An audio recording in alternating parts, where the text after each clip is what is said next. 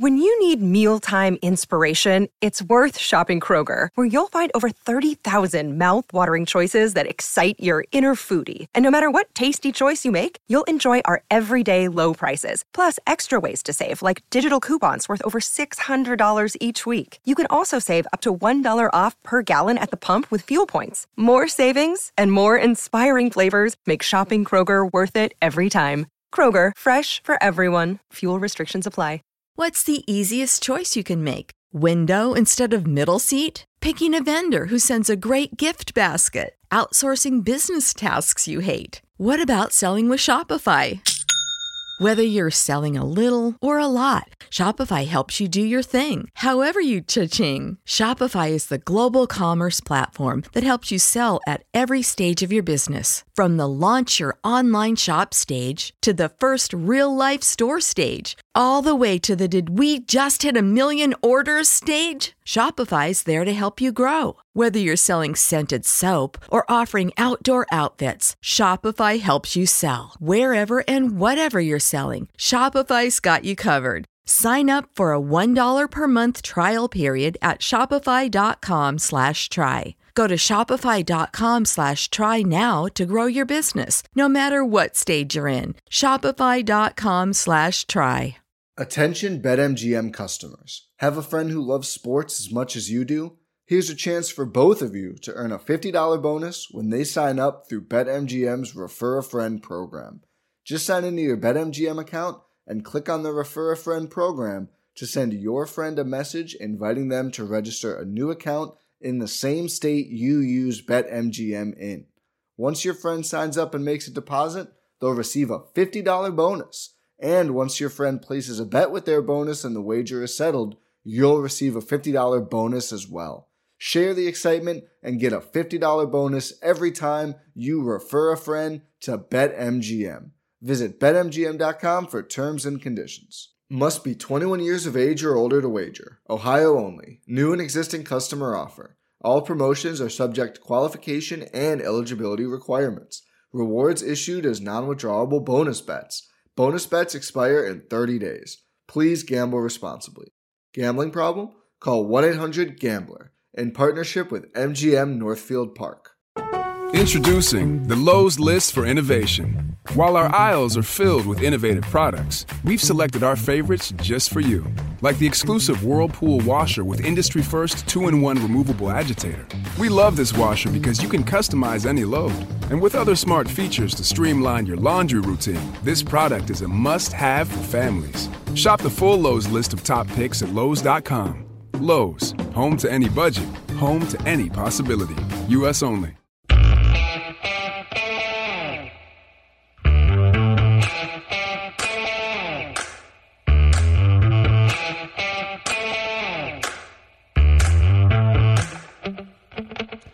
All right, it's a film study experiment as we're going to try some live streaming as the draft is going on in about 30 minutes. If you're listening to this on the podcast, you missed the video, but hopefully you're joining us live, and we're going to kind of go through with how each pick, how trades, how decisions tonight affect the Ravens. So, Ken McCusick, how you doing? Life's good, Josh. How about you? And happy football New Year to everybody out there, and a sports Thanksgiving for us, getting through this desert of no sports with a little bit of an oasis here for the next 3 days. Yeah, it's really weird to be talking about sports stuff that is like matters and something that's actually going to happen tonight. Michael Crawford's joining us, who everyone who listens to Film Study also knows Michael because he's a regular contributor. Michael, how you doing? Doing good, Josh. Doing good. Thank you both for having me on for this, and just echo what Ken said. That really excited to watch the draft tonight, see how it unfolds. If you're a football fan, particularly a draft fan like I am, it's a long ride to get here, but we're here. All right. So the draft's going to start in about 27 minutes. So now's the time we want you to share this on social media, spread it around so other people can find this live. Get in your questions by commenting on any of the videos, whether you're watching it on filmstudybaltimore.com, on Facebook, on YouTube, on Twitch, wherever you're watching it, comment. And on Twitter, use the hashtag FilmStudyMailbag, and that'll help us see your comments and questions as we go about it. Again, it's an experiment. So if there's technical issues, just message me and let me know that too, and I'll be on top of it as we go. We've got a long night ahead of us. Ken McCusick, you ready to get started? Life's good, Josh. I absolutely am. So, Michael, can't thank you enough for joining us. This is just going to be a lot of fun. And I want to kind of set up what we're trying to do tonight, talk a little bit about our roles. And you and I, one of the standard things is we can talk football for many hours consecutively. And we can make a lot of statements without almost taking a breath, each of us. Would you agree? I agree. All right. So we're going to try and cut down each of our roles and give ourselves an individual role each. So Michael, think of him as Daniel Jeremiah, as Michael Mayock. He's going to be the guy that gives us the ins and outs of each player's college production, project him as a pro, consider the impacts of that player in terms of competition with the Ravens. I think specifically will be an interesting thing to do as the night progresses, and particularly in terms of some divisional impacts. Yeah, that's a high bar for me, DJ and Mike Mayock. But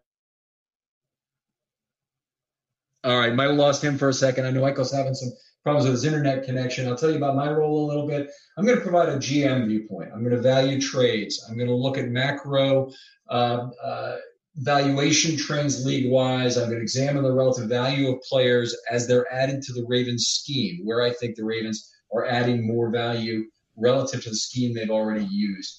And we'll be watching, of course, for player availability as the night moves on and considering the Ravens draft capital and cap concerns. So both of those, and obviously the Ravens have significant cap concerns that interact with this draft in terms of needing probably to get a little bit cheaper on defense in preparation for some very expensive cornerstone contracts for Humphrey, for Stanley, and for Lamar Jackson. And that's going to be an interesting conversation. You will certainly lead the way on that, and I will defer to you because you are much more in tune with the cap and all those ramifications. People who follow me on Twitter probably know I stay in the on-field playing lane, but I have some thoughts on it. But yeah, that's going to be interesting stuff. All right. Very cool. Josh will be here. He'll be manning the boards. So if you have questions, first of all, let's do this right. # Film Study Mailbag on Twitter. Great way to put them. Where else can they go to put their questions or their comments, Josh? Below any video. If you're watching on YouTube, if you're watching on Facebook, any of those comments, they should be funneled right to us. I'm keeping an eye on all of them. I do know we have a little issue where the audio is slightly off the video, so I'm working on that one. We'll see if it gets it or not, but we'll figure it out. It's going smooth, though. I think we lost Ken for a moment to quiet the dog up. So Ken's going to fix the dog technical issue. I'll work on any type of audio delay. But should be good in the next minute or two. Keep your questions, comments coming in. I'll be monitoring them the whole night. Okay, now Michael and I, being a couple of older gentlemen, I hope I probably shouldn't tag you in the same way. No, it's true. We'll need a bio break in the middle of this, and we don't have a second set to go to while the four scatter to the bathroom and whatnot. So we'll just have a commercial somewhere in the middle for about 2 minutes and let us. You mean you're not going to take the camera with you? Yeah, a few too many people have been doing that on Zoom lately. Hey, I was reading up on Scott Hansen on Red Zone, how he goes, the whole Red Zone without a break. Seeing if I could get any pointers. Impressive. Well, let's talk a little bit about the Ravens' needs entering this draft, because it's something we want to spend time on now. We won't necessarily have as much time to do it during the actual draft, although I'm certain it'll come up from time to time. I'd like to hear your needs in order by position group. And I know you're interested in players, and, I think the Ravens do a lot scheme-wise to switch the role of players by down and by distance, but they still are really using basic positional groups. They're just moving people, having different numbers of those positional groups on the field, which is to say that schematically they really changed the pass rush more than anything, the pass defense more than anything, to have different players in different positions. Yeah, and that's why, like an actual order is always tough for me, because I kind of just lump it all together in a big pot. And then I do separate it, but not by order, but by role more so than position designation. So for me, I think about things like on defense. Let's just start on one side of the ball. Obviously, you want guys who can rush the passer, win one-on-one pass rush situations. I think is something that is a need that I see from time to time. Obviously, Wink loves to bring pressure, loves to blitz. But if you can maybe scale that back, dial that back situationally, where you're only bringing 4, you certainly want guys who can win those one-on-one matchups. Also on defense, sort of moving to coverage now, I think you want guys who can cover in the middle of the field, kind of that intermediate middle of the field area, not so much.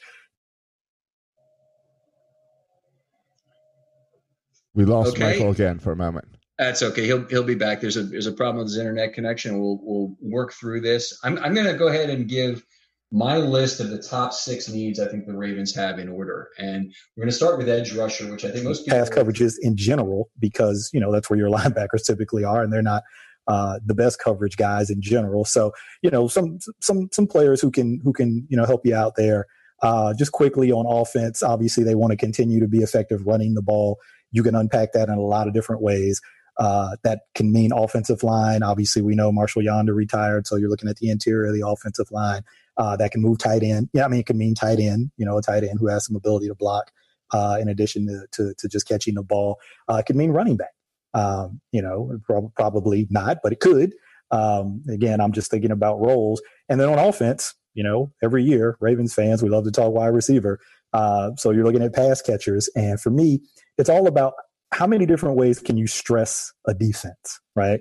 Can you take, say, the safeties in a defense? Let's say you're getting a lot of 8-man fronts, which the Ravens do because they run the ball so well. Well, I want to get that other safety out of the box. I want to get him away from the line of scrimmage. How can I get a defense into a 2-deep safety look? Well, there has to be something that threatens them in that way, right? Where they feel like they need 2 guys back deep. So it's not just Hollywood Brown. I need somebody else opposite Hollywood Brown who can threaten and get that other safety out of the box. Or if it's sort of at the underneath level or intermediate level, I'm going to be matched up with linebackers and maybe a more. All right, we lost Michael again for a second here. Going to just comment on something Michael is saying here. The part of that is on the Ravens, the 8-man box, because they run a lot of 12 and 21 personnel. And, of course, that gives the opponent the opportunity to play single high safety, 1 cornerback on each of 2 receivers. And the Ravens consciously make that decision that they'd rather have the 7th blocker and the heavier box to face than do what most of the rest of the NFL does, which is run out of 11 personnel against a 6-man box, and try to spread that field and try and do more to get additional wide receivers that force that second safety and additional corner on the field. Yeah, they did. I mean, if you just measure it statistically, is the best job of anybody running the ball last year. And particularly when that extra safety was down in the box, they always, in terms of their play design within the run game, they always had somebody designated to block the.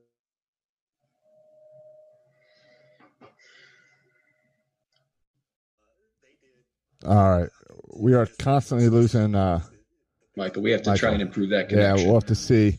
Hey, Michael, if you can hear us. Type guy. Are we okay? All right. No, let's see if you can. Let's take a quick break and try to reconnect your audio. Let's have you close out and come back in to our. Okay.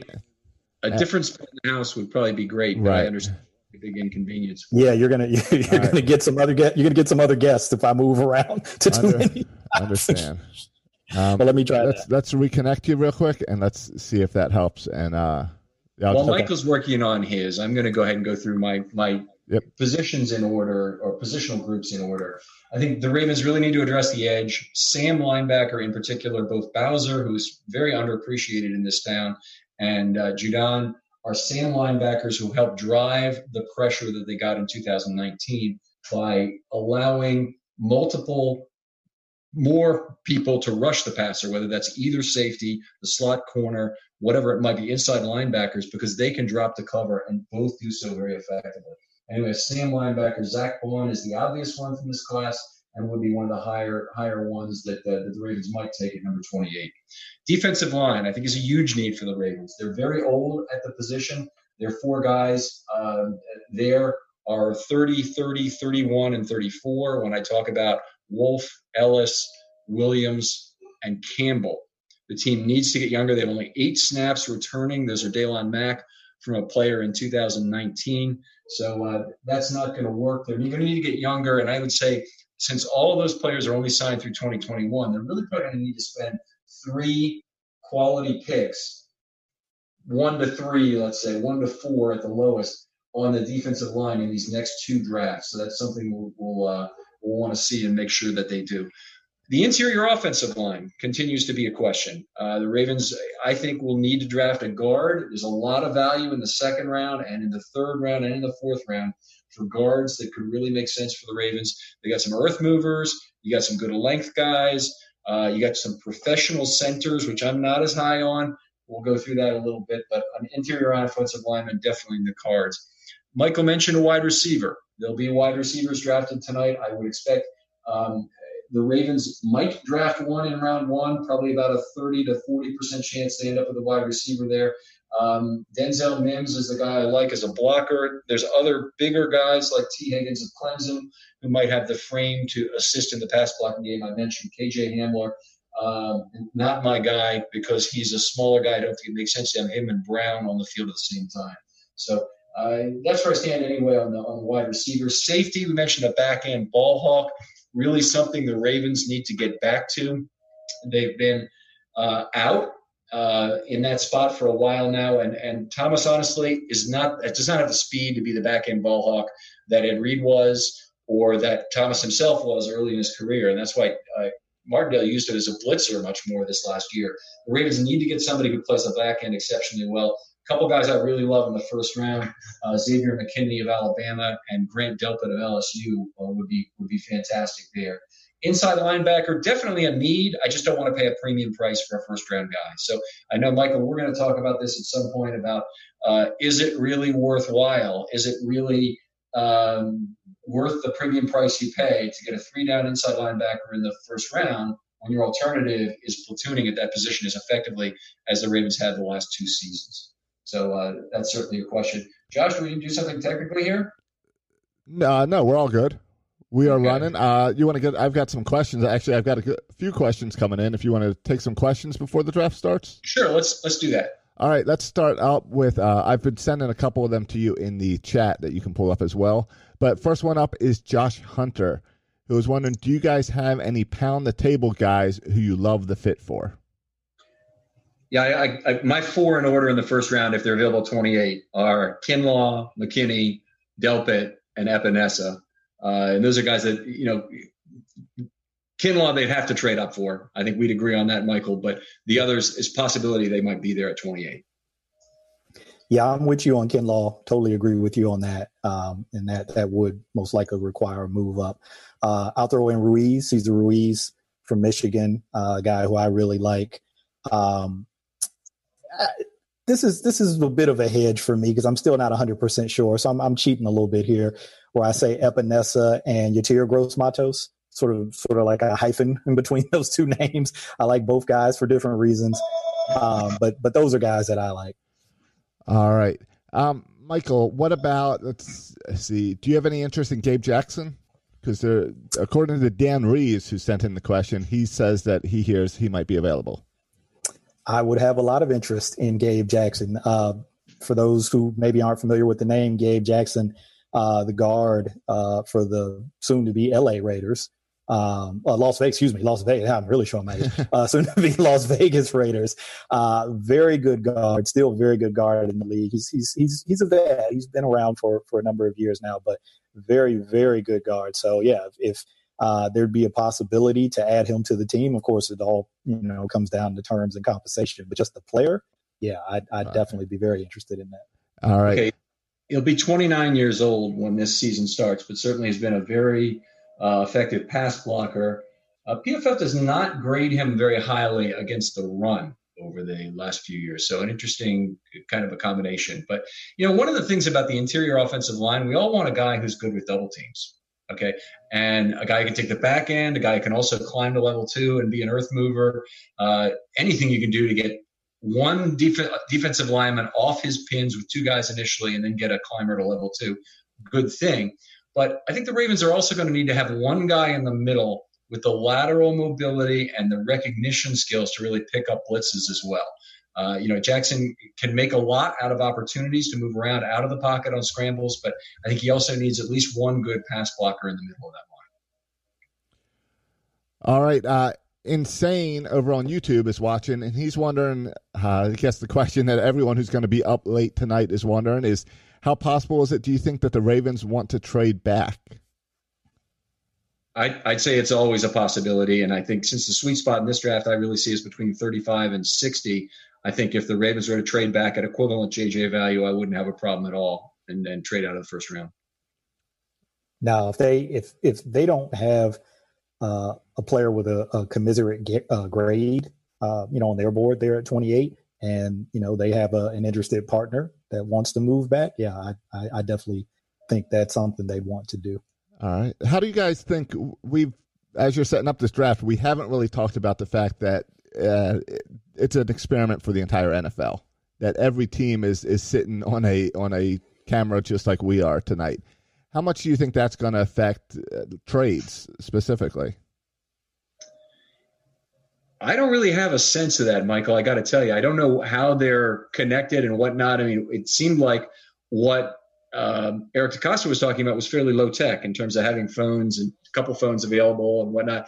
It didn't really sound like much, but there probably ought to be some linked chatting or other things that would allow them to get to each other quickly, saying, hey, I need a phone call right away. Can, you up to trading 28 kind of thing. But they shouldn't be in worse shape, but who knows? They might be. Yeah, that's the piece of it for me. If you're talking about phones, and obviously when they're all there in their war room at the facility, there's multiple phones. And so, you've got people in their room making calls, receiving calls. I don't think that part of it changes. I think what changes is you're all together.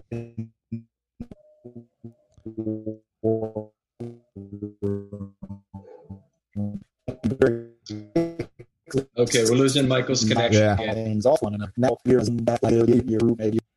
hear me now? Yes. We can hear you now again. I wonder if there's any way to improve that connection a little more. So I can't go anywhere else, unfortunately. All right. Okay. This is where I'm stuck at. All right. Well, we did miss the part of what you think this does affect. I guess I was just saying sort of that dialogue that people have in the room, in the war room, when, you do get a call about a trade and guys are kind of kicking that around the table. Hey, what do you think? What about this? What about that? That can obviously probably happen with Zoom or with some other platform like we're using, but I just don't know how that dynamic changes when you're not right there in the room to have that really instantaneous sort of conversation. Do we need to address the inside linebacker elephant in the room before we go here? I've talked about it just a little bit in terms of paying a premium value. How do you view that from a team perspective, Michael? Well, I'm starting to laugh because we've talked about this a little bit. And here's where I struggle. Let me just lay it out this way. Here's where I struggle.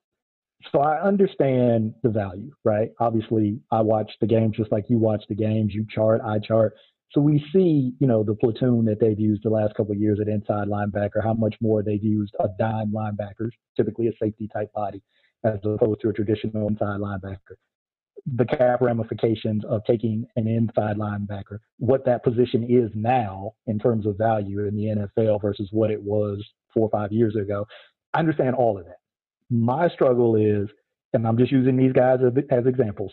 Let's say I'm there at 28. Let's say I have a first-round grade on Kenneth Murray, a first-round grade on Patrick Queen. It's the on-field grade. It's the medical grade. It's the in-the-classroom personality, off-field care, all that stuff, right? High-level first-round grades. Everything about my evaluation tells me you take that player. But these other things are telling me maybe this isn't the right place to do it. So that's the part where I struggle. Do I discount all of that work that has gone into building that evaluation profile that tells me, yes, this is the player you want at this spot because it's in the first round. But all these other factors are telling me, well, maybe not. So that's where I really struggle with that dichotomy.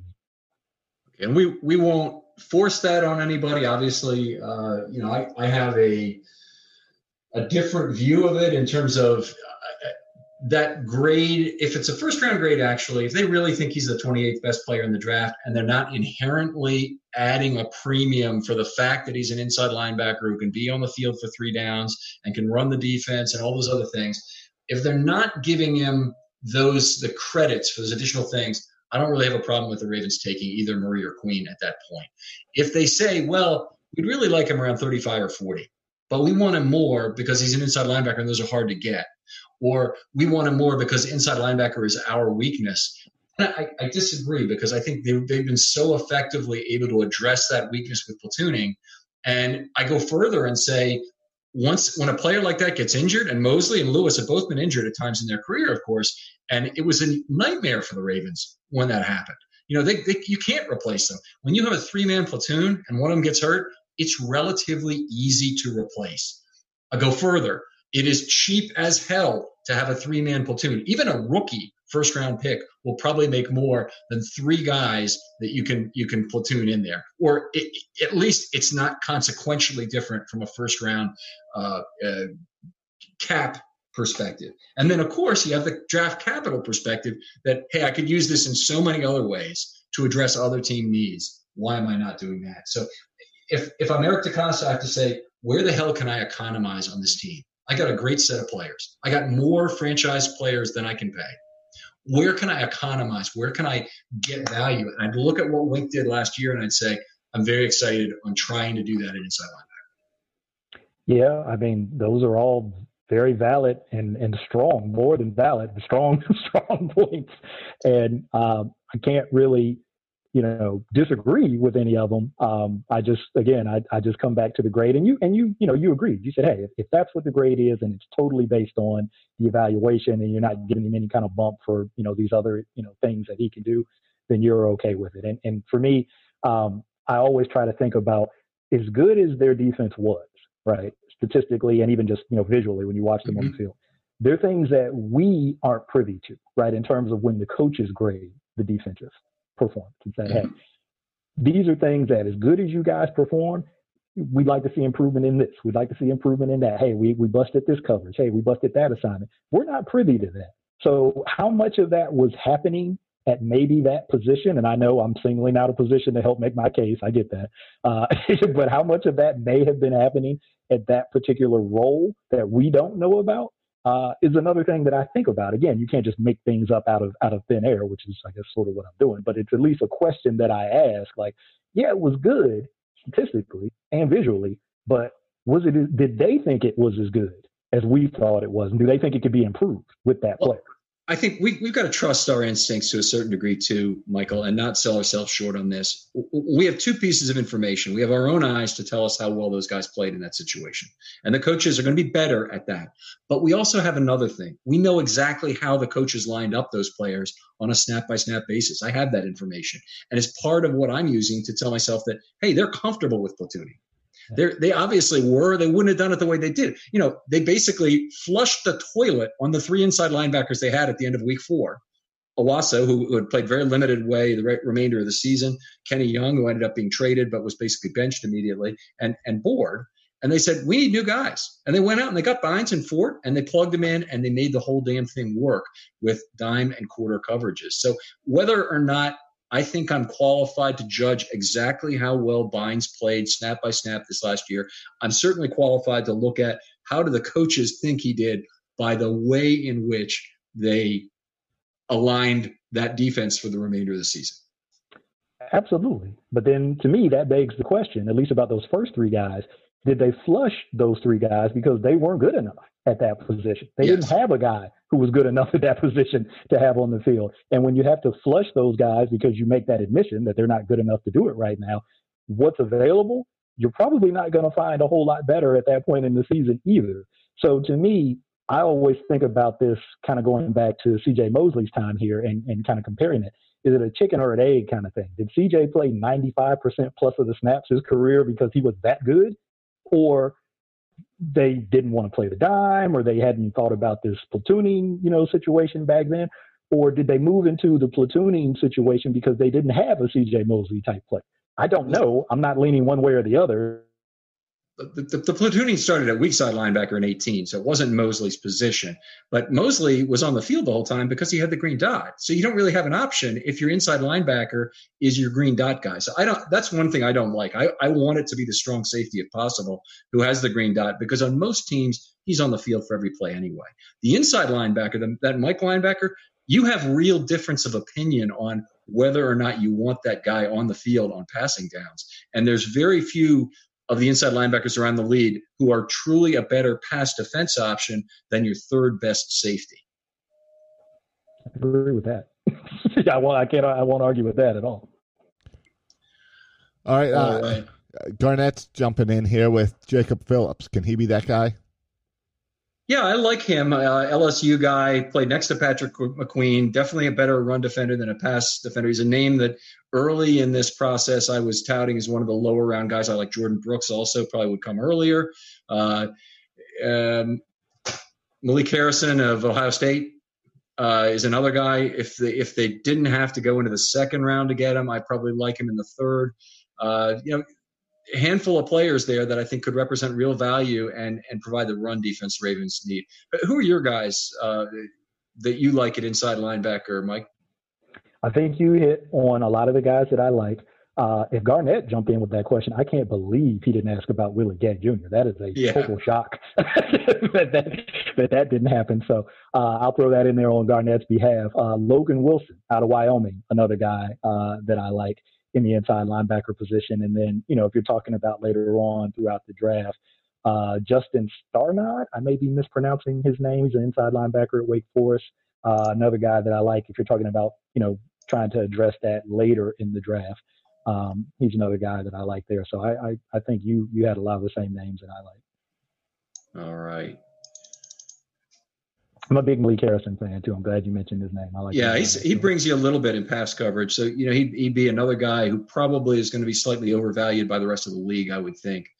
We're getting pretty close here to the first pick, I would think.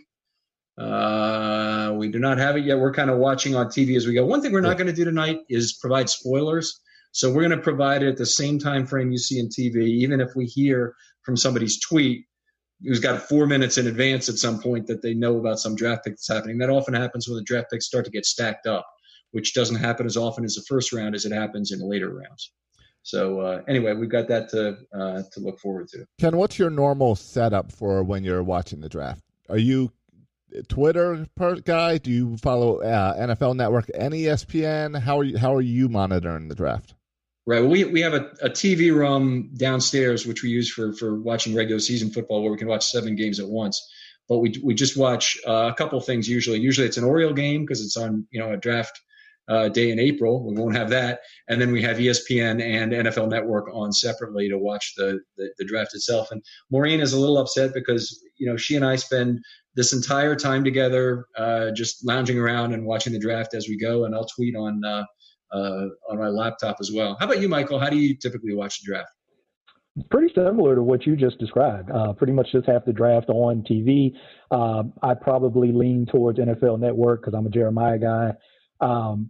And, we'll have my phone or laptop nearby and kind of just being active on Twitter. And usually, a bottle of Maker's Mark is also somewhere nearby. So it's pretty much how I do it. All right. Free plug. All right, Josh, is this the full first round you'll have watched ever? Probably from start to finish. Okay. And I mean, I've got so many. I'll send you guys a picture later of my monitor. I had to move out of my closet so that I could hook up a bigger screen in order to keep all of this video going and everything. So yeah, I'm watching the whole thing, but we'll see how carefully I can pay attention to that and you guys and the comments coming in. So normally I just follow on Twitter and then I'll tune in when it gets close to the Ravens picks.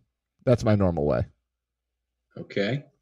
So you're a bigger fan of the baseball draft? I excuse my ignorance. Is the baseball draft televised? The baseball draft, no, the baseball draft is nothing like the NFL draft.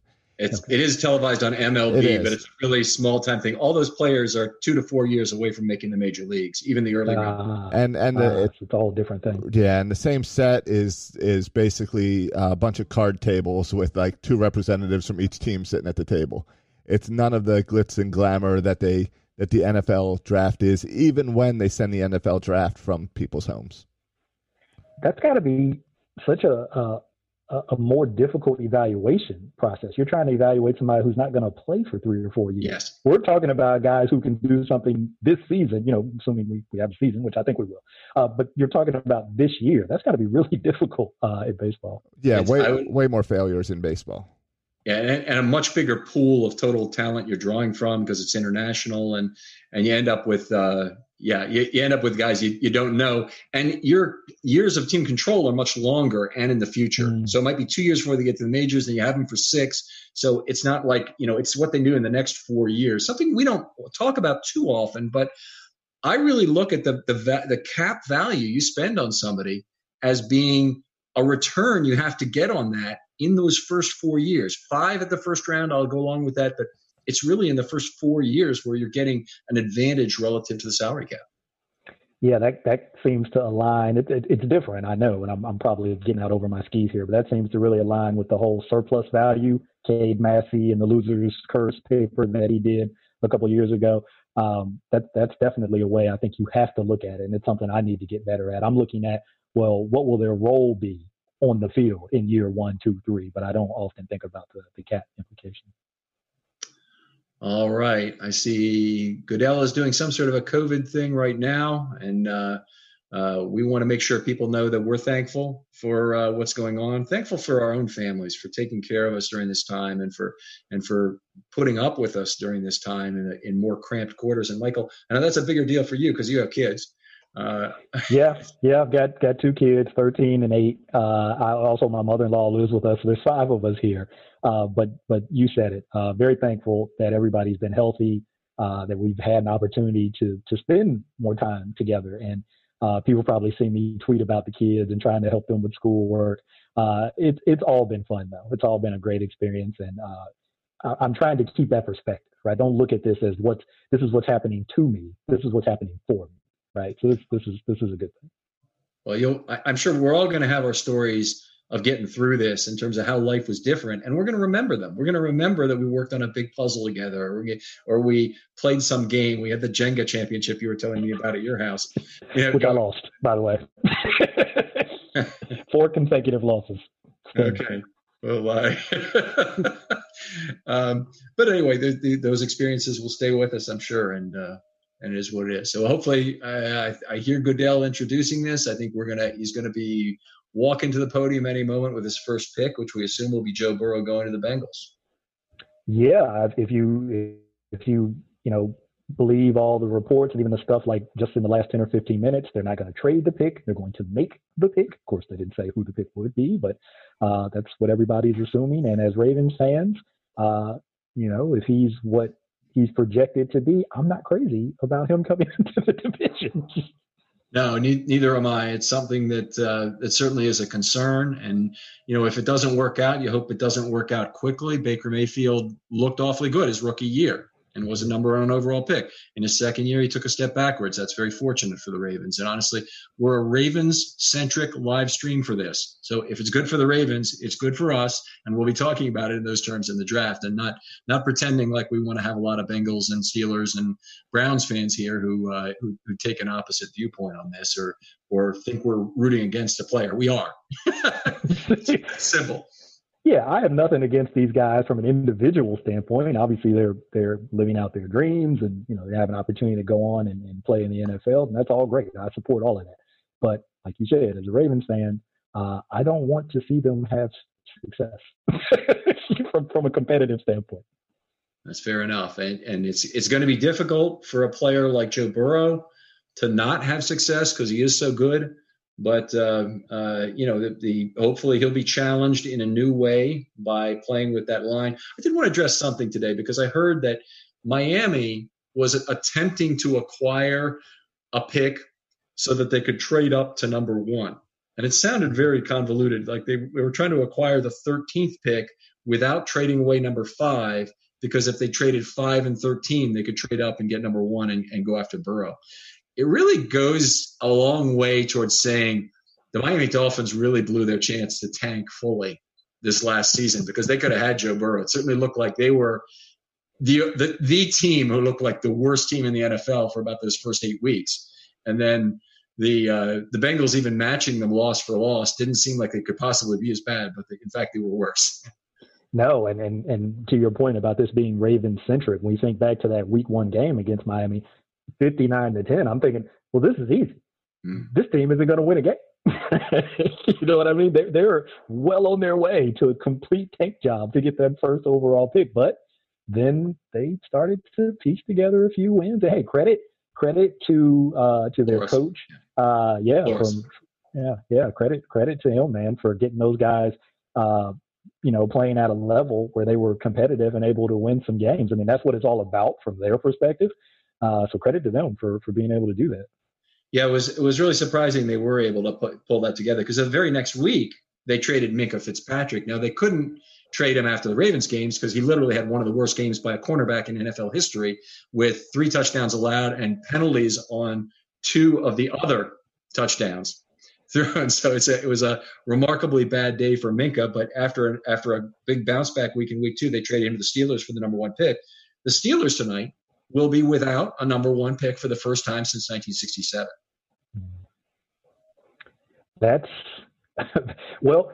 Do you think going into it, they don't have one? What do you think about any, possibility of them trying to move into the first round? Do they even have the ammunition to do that? Or because of, the depth that we've heard about this draft, are they content to, wait until the second round and later rounds to go ahead and make their selection?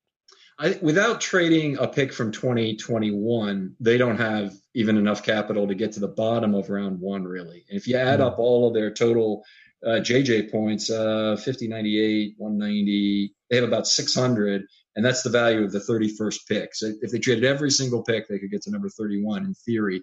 And that JJ chart doesn't have that drop-off you would expect for the 50-year option between 32 and 33. So it's I don't think it's an accurate reflection of what people think the value would be today.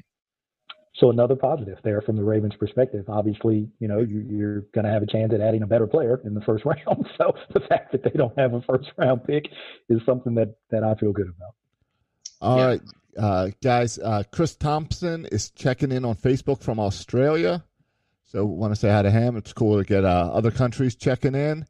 And then Dylan Stetzler wants to know what the cons would be of trading up for Kenneth Murray.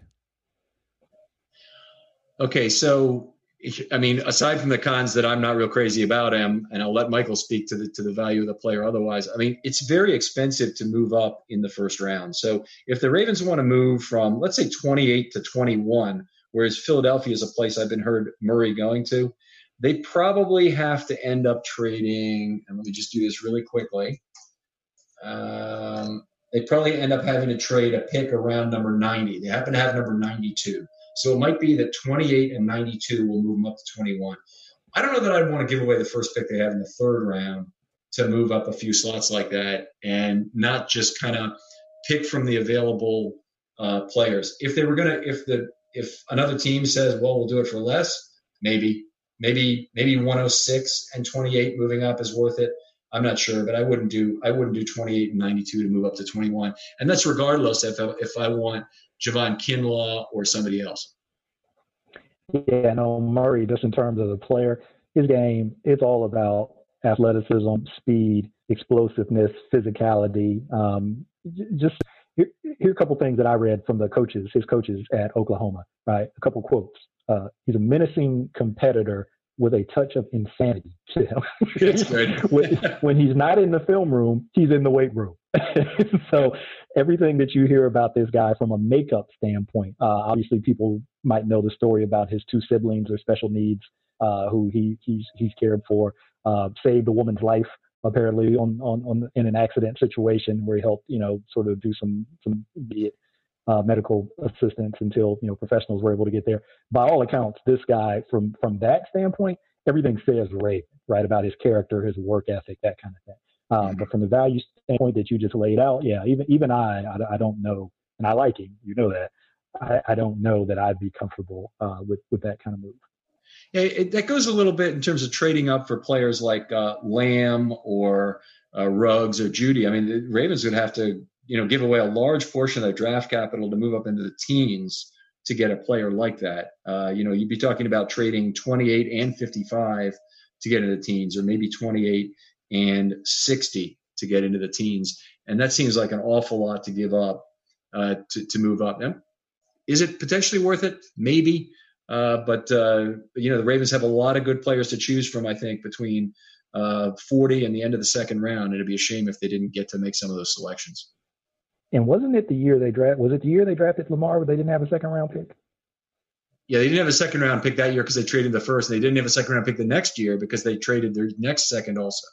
Yeah, so I've heard DeCosta talk about that a little bit, and he's not crazy about not having second round picks. So I think he wants to try to hold on to what he's got and probably accumulate some more if he can. Yeah, that'd be interesting because I'd love it if they had 3 second round picks. There's no real way, and people have talked about this, that they could make 2 trades and get 4 second round picks. At least I don't see a way. One of the trades that's been mentioned as a possibility is moving down from 28 to get the 44th and 75th picks from Indianapolis. And that would be a possibility, and it would be just about a fair trade there. The Ravens actually pick up about 15 JJ points, and Indianapolis would pick up that 5th-year option. And the commissioner's on screen again. We're hoping we're getting close to a selection here. All right. But anyway, the Colts, if they wanted to make that kind of a move, I think the Ravens would be receptive to that sort of a trade. Yeah, and particularly if there's a quarterback there, because obviously there's been those reports they have Phillip Rivers, but how much longer is Phillip Rivers going to play? So if there's a quarterback there, that might be enticing for the Colts.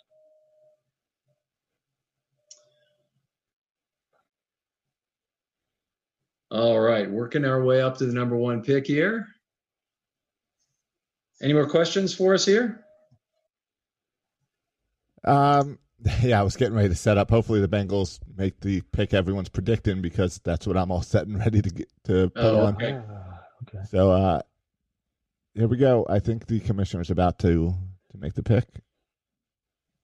They're still talking about they're still doing a lot of talk about the new experience, and because just like we're worried about things going wrong, they could have the same issues as well.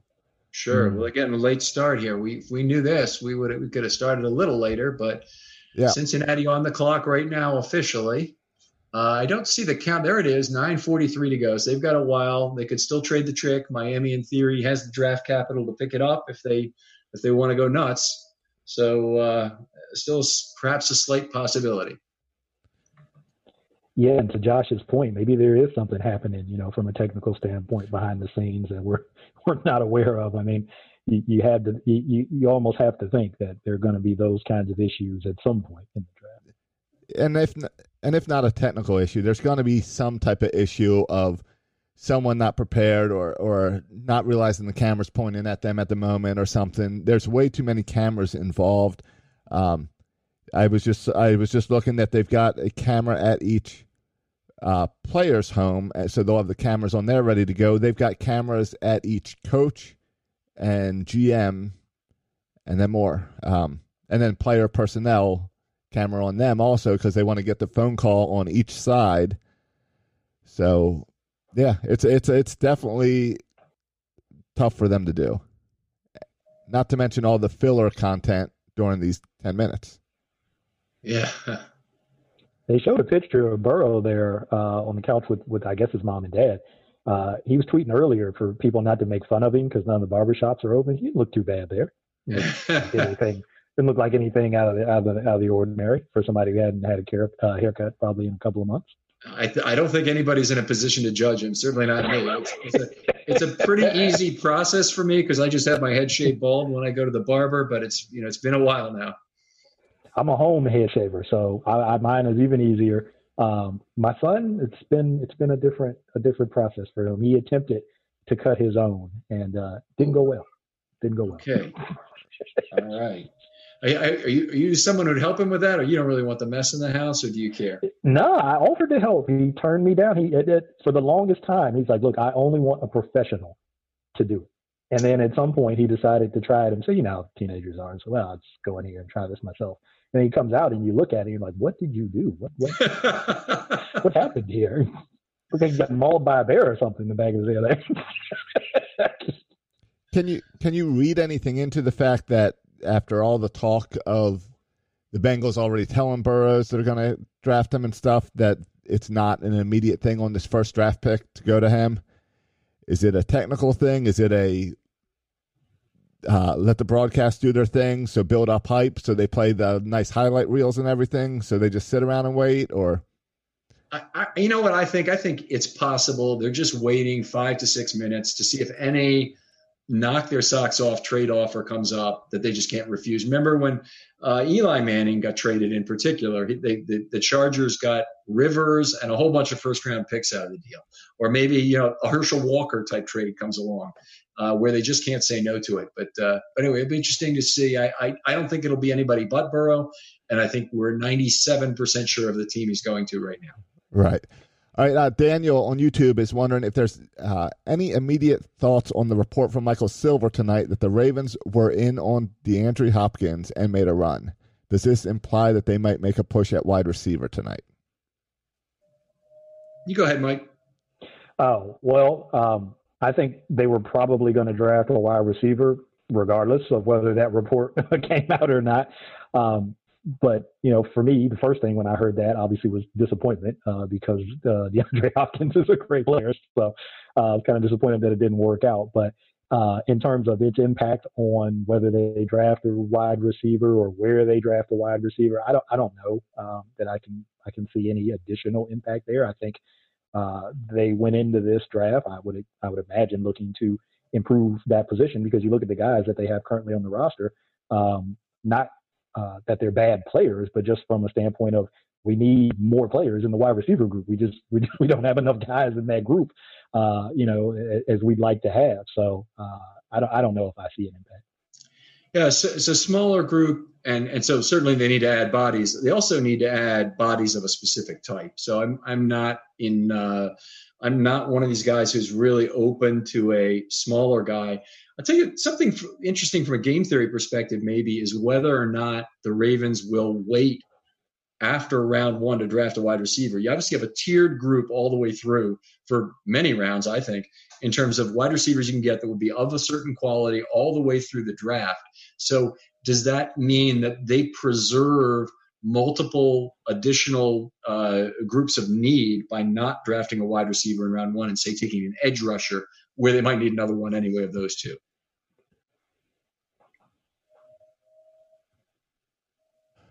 It's a nice setup that Tobin's got there at his house there. All right. Any chance that Cincinnati just lets the clock run out as they're known to do? No, absolutely zero chance of not making a trade.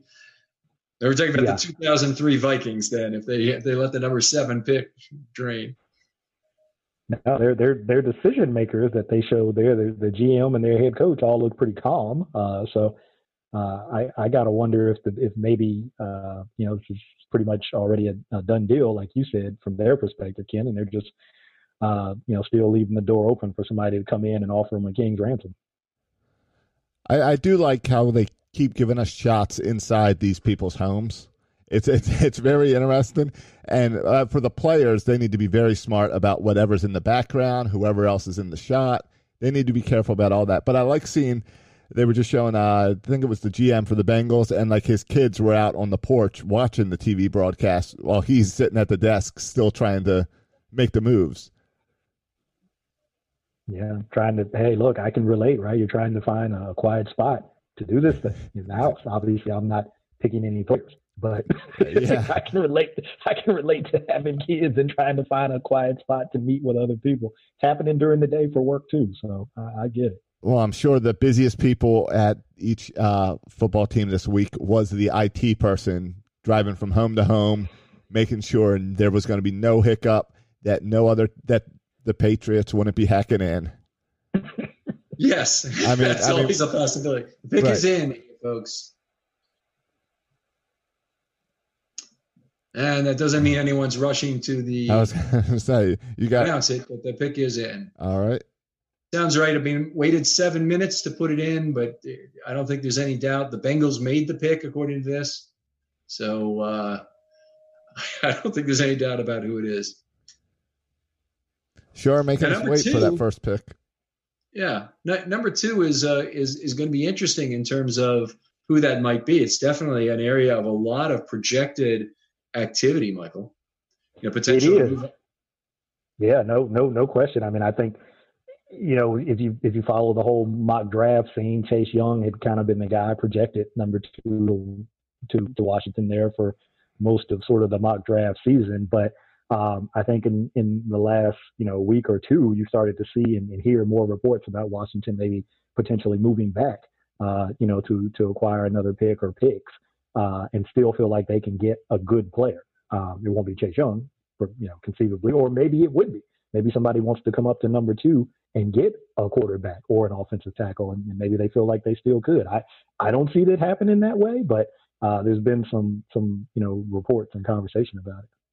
Yeah, I don't. I think Tua goes number 2 if it's not Washington making the pick, because I don't think anybody else is going to be able to match the offer to move up for number 2 that a team like Miami or the Chargers could make. Say Carolina, maybe another team could make to move up to that point. So we'll see. But my guess is it's either Young or it's Tua going to be at number 2 here. And here we go.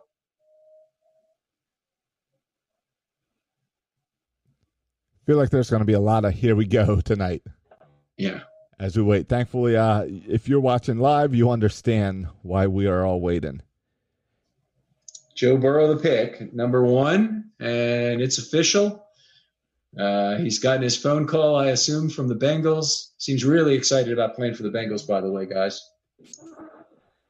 Yeah, after what was it? I mean, it's been months ago now, but those initial reports that maybe he didn't want to play there or wouldn't be happy about playing there, and then obviously that all went with the complete opposite way. So there it is. Joe Burrow's a Bengal, and he now will be in the AFC North. All right, obviously a bummer to have another good quarterback. I think you'd probably be very close to making the point now the Steelers have the weakest quarterback in the division, with a Ben Roethlisberger, 38 years old, coming back from injury, as opposed to Burrow, Mayfield, or Jackson, all young guns in this division. Yeah, think about how that division has changed at the quarterback position, right? Just over the last two years, right? Really. Yeah. And yeah, you're right. You got all these young guys coming in. You got Burrow coming into a Bengals offense. Zach Taylor, kind of that Sean McVay, off of that Sean McVay tree. So you're going to see a lot of in the run game, a lot of outside zone run concepts in the passing game, a lot of West Coast sort of Mike Shanahan discipleship kind of stuff. And you got a guy in Joe Burrow who processes things at a really high rate, identifies things really quickly, throws very accurately, and is more athletic than maybe, you would think just looking at him, right? If you hadn't actually seen him play and you're just sizing him up. He definitely is not afraid to run with the ball, kind of a little like Josh Allen in that regard, a guy with enough speed to get by, not afraid to leave the pocket with the ball, but not really outstanding speed in Burrow's case. All right, Washington on the clock. We're all down to only 6 minutes left for the Redskins now at number 2. And we can still call them the Redskins, right? Yeah, I don't know about that one. Nah, I guess you can until they take the name off. It's still their name. I think there's some broadcast channels that do not, but I don't. It's their name. All right. Now, Joe Burrow does not really seem to be that excited, but he's got an Ohio 740 shirt on. He just put his Bengals hat on, and he said, someone telling his parents he's going to get killed. Yep. Someone finally reminded him there was a camera in his room, so he could look up a little bit. Does this changes, as you were saying, with now Ben Roethlisberger being the old guy in the division? It's also a lot of more mobile quarterbacks.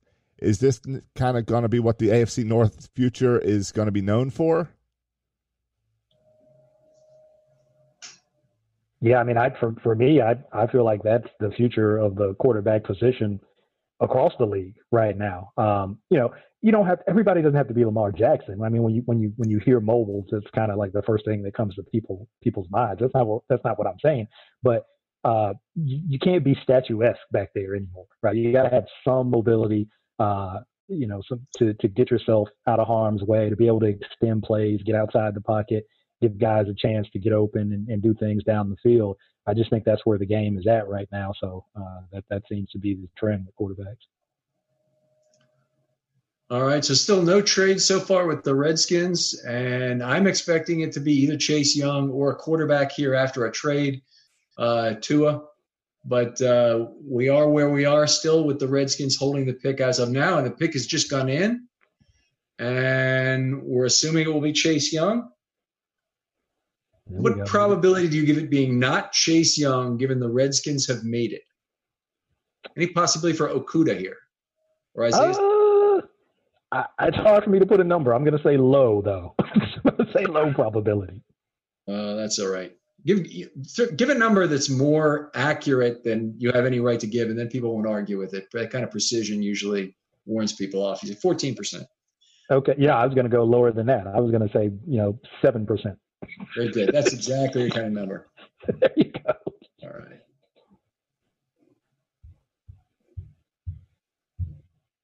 There you go. You're getting some shots of Jared Goff kind of running that similar system. So see where that mobility – and there's a prime example. Nobody's going to confuse Jared Goff for Lamar Jackson, but he's mobile enough, right, to be able to run those bootlegs and those stretch concepts. That's what I'm talking about. You don't have to come out here and run all around the field and be crazy, but – right, but you're Lamar Jackson and not any other quarterbacks ever in the history of the game can run the read option, even Michael Vick, and drive the rest of the offense to such heights. Yeah. So, it's unrealistic for anybody to think there's another Lamar Jackson coming who's going to play that position the same way and as well. Yeah, can you be mobile enough is how I look at it.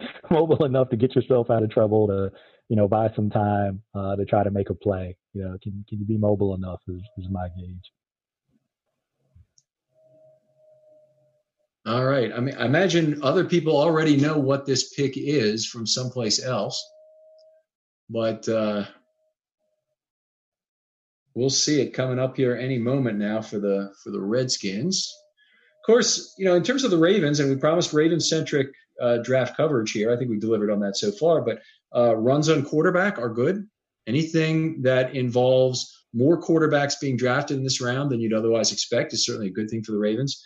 I think it's a good thing to have a run on offensive tackle. I think it's if there's any running backs taken in round one, which I don't honestly think is going to happen, that would be another place where it would be good. And corners, certainly a fair number of very talented corners in the first round. More the better.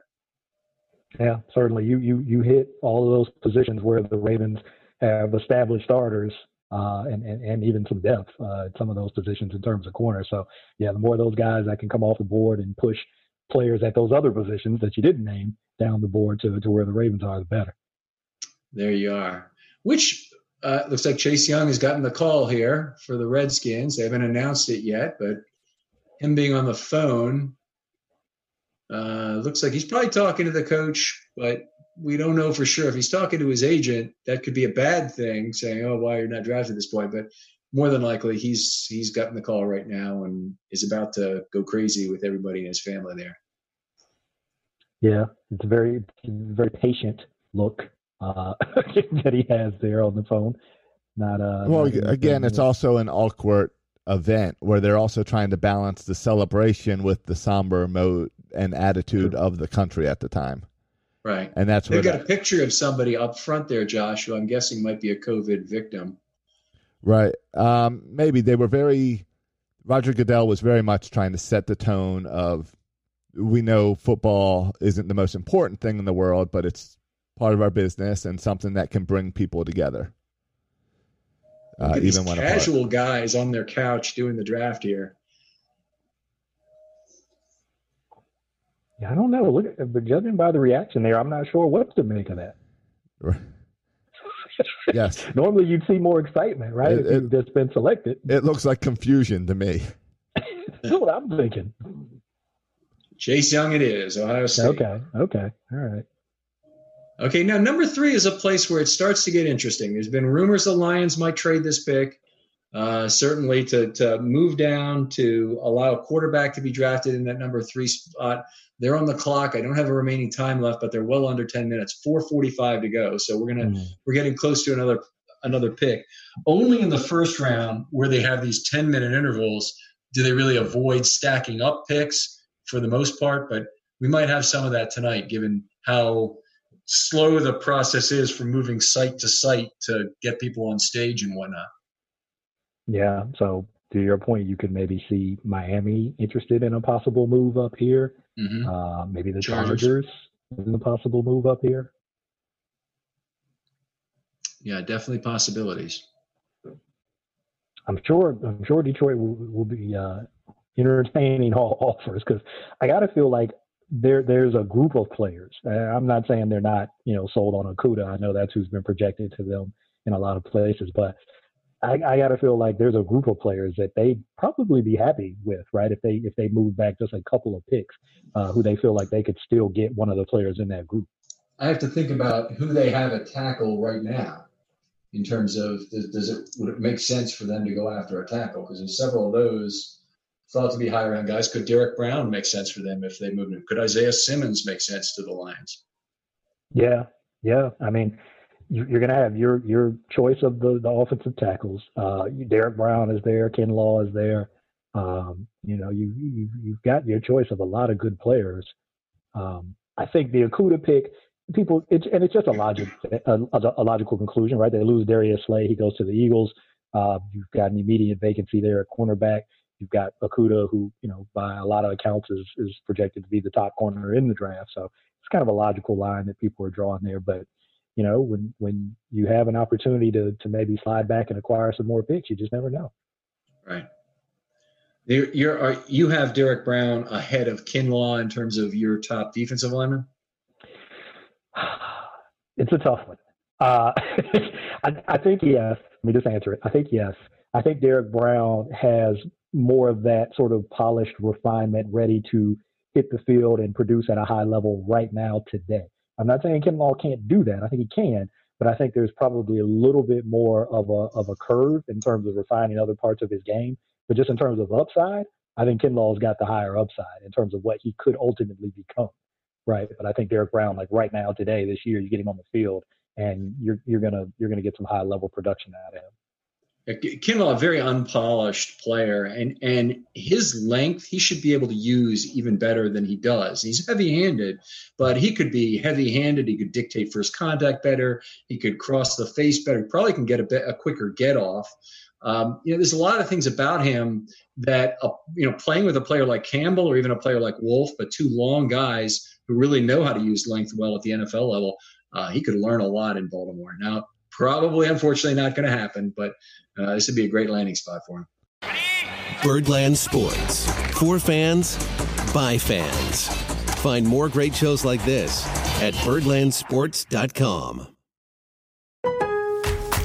At Lowe's, we're your go-to for great gardening values every day. That's why we've lowered our price on select bagged mulch, now starting at just $2.88 a bag. Mulch helps prevent weeds and retains moisture, and when you put it down around trees, shrubs, and flower beds, you'll see how beautiful it makes your outdoor space. Just in time to welcome back family and friends. Shop online and pick up in store. Lowe's, home to the best part of summer. Selection and product availability vary by location. While supplies last, U.S. only. Excludes Alaska and Hawaii.